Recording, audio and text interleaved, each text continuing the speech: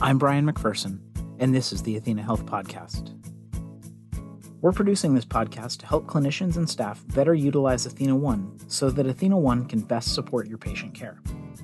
Today, I'm going to step aside and give the floor to two clinicians who are enthusiastic users of Athena One, thanks in no small part to the accelerator tools that reduce clinical documentation time. One of those clinicians is Dr. Neela Jessel, the Chief Medical Officer here at Athena Health. The other is Dr. Jamila Battle, who's based in Raleigh, North Carolina, and who specializes in sleep medicine and addiction.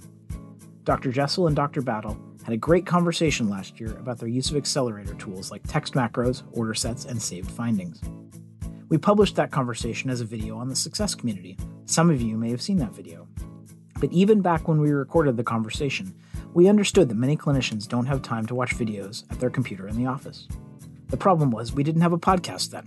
We have a podcast now, so we're excited to bring that conversation to you again in audio-only form so you can listen on your commute or while you're out walking the dog. The one disclaimer I'll share due to the timing of their conversation is that you may hear them refer to AthenaNet, not Athena One. For those who may not be aware, we renamed AthenaNet to Athena One midway through 2022. Just know that when you hear any reference to AthenaNet, they mean what we're now calling Athena One. We hope you enjoy hearing from Dr. Jessel and Dr. Battle. Good morning. I'm Neela Jessel. I'm Chief Medical Officer at Athena Health. I am joined this morning by Dr. Jamila Battle, and we are going to talk about the use of accelerators in Athena One to reduce documentation burden for providers. Good morning, Dr. Battle. Thanks so much for joining me. Thank you for having me. Would you take a moment to introduce yourself and talk a little bit about your practice? Yeah, certainly. So I am a solo practice, and I'm a part of a group of physicians that basically all practice solo, but we're a group as far as having shared resources and shared collaboration and shared space. So basically, since the pandemic, I've had to convert to a virtual platform, mostly virtual still, but I do have the capability to go in the office if needed. But there were some challenges being a solo physician prior to the pandemic, which was, I think, made apparent during the pandemic. So I had to make a change. And also because I practice two different specialties, one hat, I'm a sleep physician, and then the other hat that I wear, I'm an addiction physician. They're very different. I needed to streamline some workflows and kind of go from multiple sign-ons to maybe one or two. And so I consolidated with AthenaNet, and I'm very happy with it. Excellent. Yeah, as someone who has had her own practice in the past, I can certainly emphasize that being a solo physician is very different from being part of a large group, and it really forces you to be at peak efficiency, right? Yes. You have to use every tool in your arsenal available to you to get through your day and manage the administrative burden of your practice. So I would love to talk a little bit about which of our tools you have used to help you reduce your documentation burden when you see your patients and run your practice as efficiently as possible. So the ones that I use every day are the text macros, save findings. I use order sets, and then I also pull my note forward from the visit tab. So I'll pull previous sections of my note forward to reduce documentation burden. Okay, excellent. Yeah, so it sounds like you're using all of our accelerators. Awesome to hear. So I also happen to be a huge fan of accelerators. My personal favorite is probably encounter plans. I find they really speed up those routine visits where you virtually do the same thing, right? As you always say, 90% is routine. And then why not save your energy for those 10% where you really have to document something unique and very different for that particular visit? So let's start by talking a little bit about text macros. I could hear a little bit that that's probably your personal favorite. So I would love know. to hear a little bit about how you use text macros and why you think they're a good idea. Yes, absolutely. So I like text macros because that to me is the most efficient way for me to kind of save time typing the same thing over and over again. And so the reason I like them, they're very easy to create on the fly. And essentially, you can save them anywhere in the note, from the HPI or review systems to the physical exam. I think it's also the assessment plan. It's a common spot in the discussion sections. I've used it also in the patient instruction section too. So um, essentially, I put that period there, I name it, and then I literally can retrieve it by just kind of um, thinking quickly what are some common names of that free text, and then it pulls up in the field that I want it to be in. Excellent. Yeah. And I love that you pointed out that you can create them on the fly.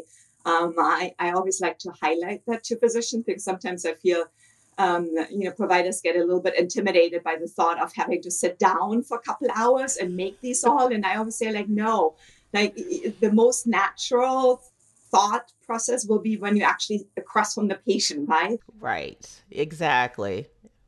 So let's talk a little bit about safe findings. Like, how do you use safe findings typically? And we can talk a little bit about the difference between safe findings and text macros. I think about save findings kind of like it's a template almost. And so, like, for example, I see a lot of sleep apnea on the sleep side of my practice. And so, sleep apnea presents a lot of times with the same set of issues. And so, for example, if I kind of want certain sections of my encounter to that basically say the same thing, to kind of pull up all together. So, for example, with the sleep apnea, the HPI, the review of systems, the physical, those can all kind of be like pre-selected Mm-hmm. within the note, and it drops down, and then I can kind of go in and make maybe one or two changes. But for the most part, that sleep apnea patient has the same set of issues in those sections of the encounter, and then it gets to be more individualized in the assessment plan. Yeah, that's a great point. That's how I like to use them too. As we said earlier, right? Common things are common. So if I'm a pediatrician, so if I see a patient, for example, with strep throat, I tend to document the same things on the physical exam if I'm convinced the patient has strep throat. So Yeah. I make my physical exam template and call it, PE strep, for example, select all the findings I would typically document in a strep throat exam. And then next time I just pull it in and I may only have to change one or two things or maybe add something, but I don't have to type it all over every single time. And it sounds like you're using it exactly the same way. So that's awesome. Exactly. And it's also on the addiction side, there's a lot of like point of care through the workflow. And I use the save findings for that too, where I'm kind of saying, educating very similar things on the addiction side. And so it's easy to pull in that point of care content as a save finding. And then I star it and it's there. Yeah. That's speaking of pulling in things. Do you use encounter plans at all for those visits where you have to queue up certain things? Let's say an addiction visit, you want to make sure you do a urine drug screen, right? You queue up all kinds of handouts, perhaps. Yes, I do have a couple of those that I created in the very beginning. And those are nice because I remember mapping and tying like specific reasons for the visit. And then, like, all the content drops in for each section of the encounter. Yeah, and I've personally found that encounter plans are also a fabulous way to remind yourself not to forget to do things, right? It really drives best practices, especially if you're in a group. You can ensure that everybody does the same thing for certain visits by teeing up all the content. And, I'll use again the example from my pediatric specialty well visits in children, right? There's certain requirements. The AAP has what to do at what age group, what vaccines to give, whether to do a hearing screen, a vision screen, a urine test. And if you build an encounter plan and you pull in, let's say, the reason for visit, a 15-month-old well visit, you can tee up everything that you need to do during this visit. Vaccines, Exactly. developmental screens, right, vision, whatever you want to do. So again, I think this is not just a really great accelerator to enhance and speed up your documentation, but it's also a fabulous way to prompt everybody to do all those things that need to be done at the visit. Right. And also, it prompts me to pull in those quality measures as well. Yeah. So for on the sleep side, there are quality measures around restless legs, around sleep apnea, around, hypersomnia. And it's a way of going, oh, this is already going to pull in if I type the reason in and I don't have to remember every time. Yeah, that's a great point about the quality measures. And for example, for an internal medicine physician, if the quality measure is screening for depression, you could already queue up the PHQ-9 screening questionnaire in the encounter plan, right? So that you don't forget to complete it. It will auto-satisfy the measure. Likewise, if it's measures that are satisfied by certain patient education handouts, right, such as BMI screening and education, you can already include the HealthWise handout into your encounter plan, and boom, done. You don't have to worry about it anymore, right? Queue up a mammogram order, for example. So I would say after text macros, encounter plans are probably my personal favorite. They take a little bit of time to set up, but I find that time saving down the road is so worth that little initial investment to set them up properly. Exactly. And I like order sets because on the addiction side, um I every month I'm ordering the drug screen, and every 6 months, the LFTs, or depending on what medications the patients are on, um, I may have to order some medication surveillance labs. And those are nice because those order sets pull in based on the diagnosis. And so, for example, on the addiction side, F1120, opiate use disorder, will automatically pull in that urine drug screen that I specifically need, that's going to confirm buprenorphine, and I don't have to search for it. It just drops down into my assessment plan, but it's triggered by that diagnosis. Yeah, that's a great point. Thanks for mentioning order sets. That's another one of my favorites. And I always think order sets is almost a little bit of a misnomer, because people think you have to include multiple things in an order set, but you really don't. An order set can be just one order.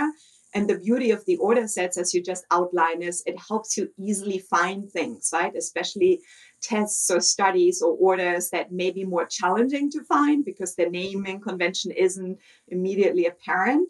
You can create an order set, include this particular order, and name it whatever you want, right? What's easily rememberable for you. And I think that dramatically, again, increases documentation speed and makes it so much easier to find things. Absolutely. And that's exactly why I have that order set tied in, and then tied into opiate use disorder, because I call it MAT. It's like, I know this is the name of the test in my mind, and then I don't have to like search for it every time. And I do recall order sets also can be, once created, also pulled into encounter plans. Absolutely. Yeah, absolutely. You can use an order set and include it in an encounter plan, and then you're already done. You don't even have to add the individual orders. That's another way to speed up building encounter plans, really. Yeah. Okay, so we've talked about text macros, safe findings, encounter plans. The the other thing I'm curious to hear, when you document, especially with patients that you see regularly for follow-up visits, do you accelerate your note at all? Or do you use our functionality to pull forward your previous note? So I use that actually just as common as the text macros because a lot of times, especially on the addiction side, the previous note is similar, except that I just have to make changes based on what we covered that day. But everything else, you know, their physical, their review system is often the same, right? And so I'll pull those in. Sometimes I'll pull in the entire note and then make changes and remove sections, or I'll just pull in the piece that I need that I know is going to be the same. And then just kind of, if it's a lot going on, I only have one section that I really need to document or focus on. But most of the time, if I pull the whole thing over, it's easy for me to just remove what doesn't apply, oh, that was last time, but maybe everything else in the note is the same. And so then I just am focusing on that 10% of the note that is Yeah. different. And the other 90% of the note is already done because I pulled it over from the previous. Yeah, no, that makes perfect sense. And I do exactly the same. And I love that you also said 10%. I know normally we say the 80-20 rule, but in medicine, I feel it's more the 90-10 rule, right? 90% is similar, 10% is Right. very, very different. um, that's awesome. The last thing I wanted to ask you, as a single, solo practitioner, and I used to have my own practice too, one of the other accelerators that it doesn't really play into documentation as much as into your ability to capture all your charges appropriately, generate revenue to actually keep your doors open and take care of your patients, is our charge mapping functionality. And I wanted to see if you utilize that and what you have found helpful about it. So with that, I it's easier for me as a solo practitioner, at the end of the counter to do my super bill. And then once it's done, it's only a couple more clicks for me to literally send the claim out. And then Athena takes it from there. But in order for me to do that, at the beginning of my practice setup, I had to create a fee schedule and there was some charge mapping to kind of link like common billable services to those CPT codes that way they pull down automatically in the encounter. And so by doing that initial setup, and I don't recall how to do that anymore. I'm going to be honest, but I remember it being done because now when I do the finish the note, I already know what the diagnosis is and the level of the visit. And so it's really honestly three more clicks for me to just kind of drop down, and pull over. Okay, the diagnoses pull over, the CPT pulls over, and I'm just like, yep, looks good. Click, click, reviewed, and it sends off. Yeah.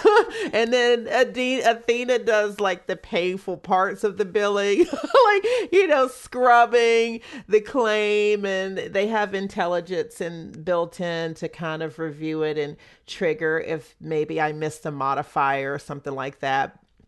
And that's really nice to quickly, correct. They'll even suggest within their algorithm, and you just kind of click, oh yeah, and it's nice to fix it, and then it goes, and they post it, and I don't have to worry about those like painful parts of billing. It's just shows in my receivables, and if there is maybe 5% of the time a problem with a claim, then that's when I will pull someone in to kind of help me either with appealing it, or reworking the claim, correcting or resubmitting. But that's rarely happens because I have those billable services associated with the correct codes, and it's integrated in with the fee schedule and charges. Yeah, you're absolutely correct. And I had the same experience when I had my practice. I found that I did not need to use a billing company, right? Because with the charge mapping and